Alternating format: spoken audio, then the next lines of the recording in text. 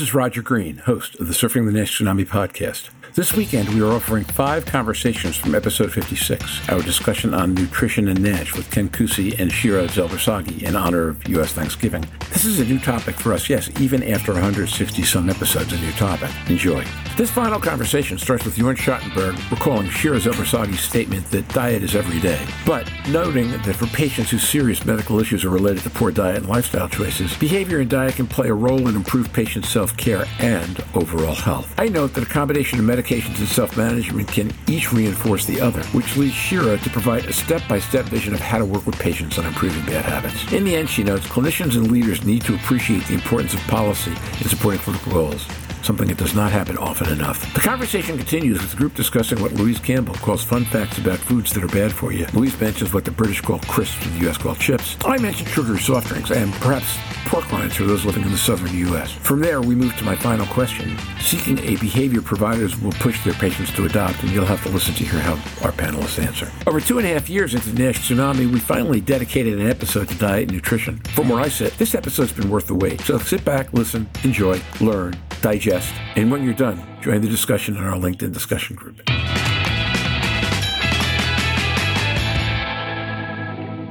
Jorn Schattenberg. Diet is every day, and this is true for everybody, but in our patients that are suffering from diet-related lifestyle diseases, it's crucial that we take it serious. After hearing and listening to us, I also think it's not the sole solution to go for diet. Ken mentioned this early on, to add on medical therapy, and I do see a clear window of opportunity to improve liver health here by adding diet and a liver-directed therapy, so I'm very optimistic this is really going to help, and it's an adjunct in my understanding. Jorn, my own experience, I think, would support that, and that of a lot of what we hear on the podcast. Happily, in my case, it was cholesterol and cholesterol meds, but you can only do so much for the diet anyway, right? So, Shira, the question that goes along with that is, if people ask too much of their diets, that's likely not to work. How do you help them be realistic in their expectations? Shira Zelbersagi. Well, I ask the patient very carefully what he eats and what are his favorite foods and what he can give up. What are the things that he can start with? So let's say if a patient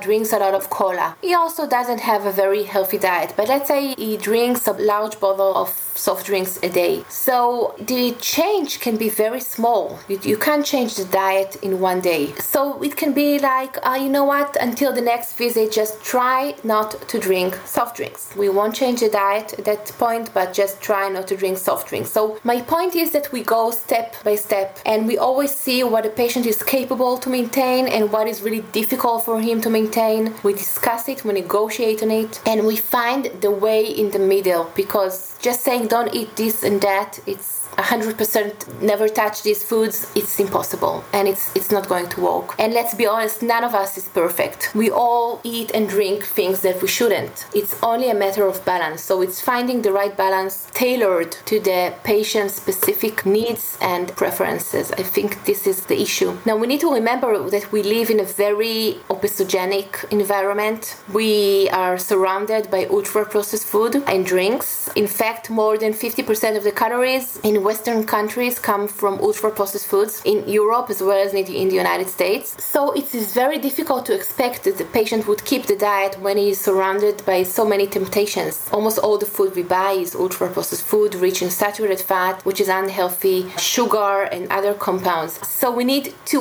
work very hard with the patients to explain to him that it's good to get back to the basics, to eat as less as processed food as he can, not 100% not to eat it, but just less. Go back to the basic, to the home cooking, to the basic natural food. That can be really good starting points, I think. And also, of course, we have the responsibility to help change the environment, to make the environment healthier. I think this is our responsibility as clinicians. We don't only treat the patients, we also need to work on aspects of policy and trying to improve the environment to make the healthier choices the easier choices. This is a group where everybody in this group, I think, does that. I know you do, Shira. I know Ken does. I know Louise does. I know Jorn does. So I think being involved with policy is part of the issue. I think that's really helpful. Louise Campbell. I just think it's fantastic listening to those little snippets of advice that only take seconds in a clinic but can make a big change. And I think it is slow and steady. It's a marathon, not a sprint.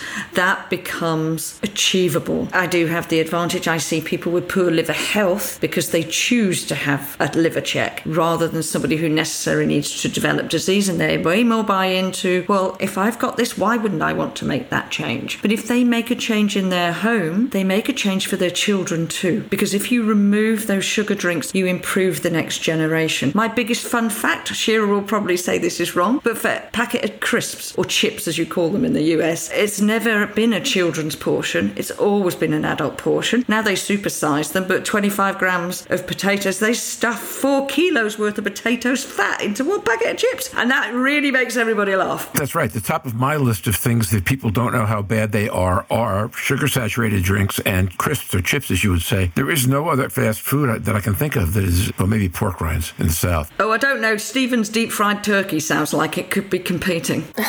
Yeah, but you don't eat that every day, thank goodness. If a friend who was a frontline physician asked you what one thing you heard in the last hour from Shira or any of the rest of us that they can adopt immediately that will have an impact on how patients hear them or patients behave, what's the one thing you'd pick up on? Ken Cusi. I learned a lot from Shira, Louise, who do this more often. One thing that comes, the bottom line is this is really all about our relationship with food, and not only us as adults, but most of the people who struggle with weight have children. I mean, children don't listen to what we say so much as they look at what we do. So if you want to have a healthy child, the greatest gift that you can do them, among other than love, of course, is to put them on a path of health for the future, and learning to eat, or your effort for eating right, even sometimes your failures. All teach kids that this is a lifelong journey with food, self-love,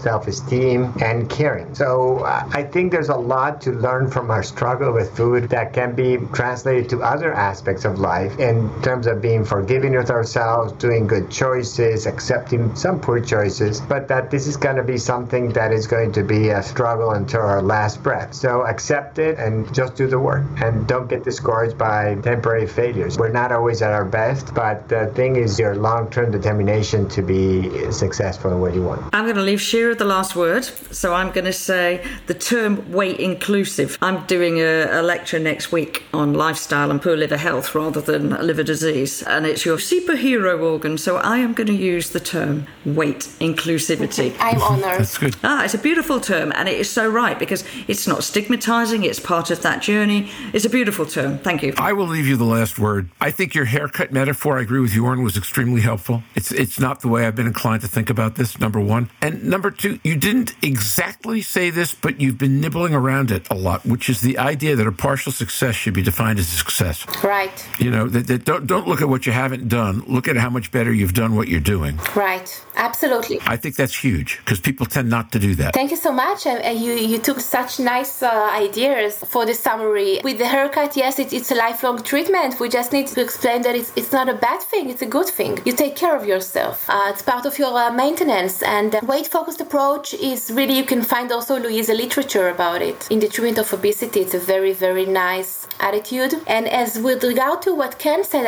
I completely agree. I use a lot the issue of the next generation. I talk with my patients about their children and the risk also to have fatty liver. Therefore, the benefit they might have from changing the type of food they bring and buy to the house and cook at the house. And most importantly, I would like to end up with the term self-efficacy. We all need to work together, physicians and dietitians and nurses, to improve the patient's self-efficacy. The biggest problem is to convince them. The most difficult thing is to convince them in their ability to keep up a healthy lifestyle. So by improving their self-efficacy, by positive feedback, and as you said, Roger, we don't need to be perfect. None of us is perfect. So if you're okay 70% of the time, it's fine. It's a good thing. So if we use this approach, we actually increase the patient's self-efficacy, and I think this is really important for a successful lifestyle modification. And now, back to Roger. We hope you've enjoyed this recording. If you have any questions or comments about the content of this conversation or the entire episode, please send an email to questions@surfingnash.com. We'll be back next week with another breakthrough episode, this time with Veronica Miller from the Liver Forum, discussing some of the forum's exciting and important work. You'll want to hear it. Until then, stay safe, surf on. If you're in the U.S., have a happy Thanksgiving, and we'll see you on the podcast. Bye-bye now.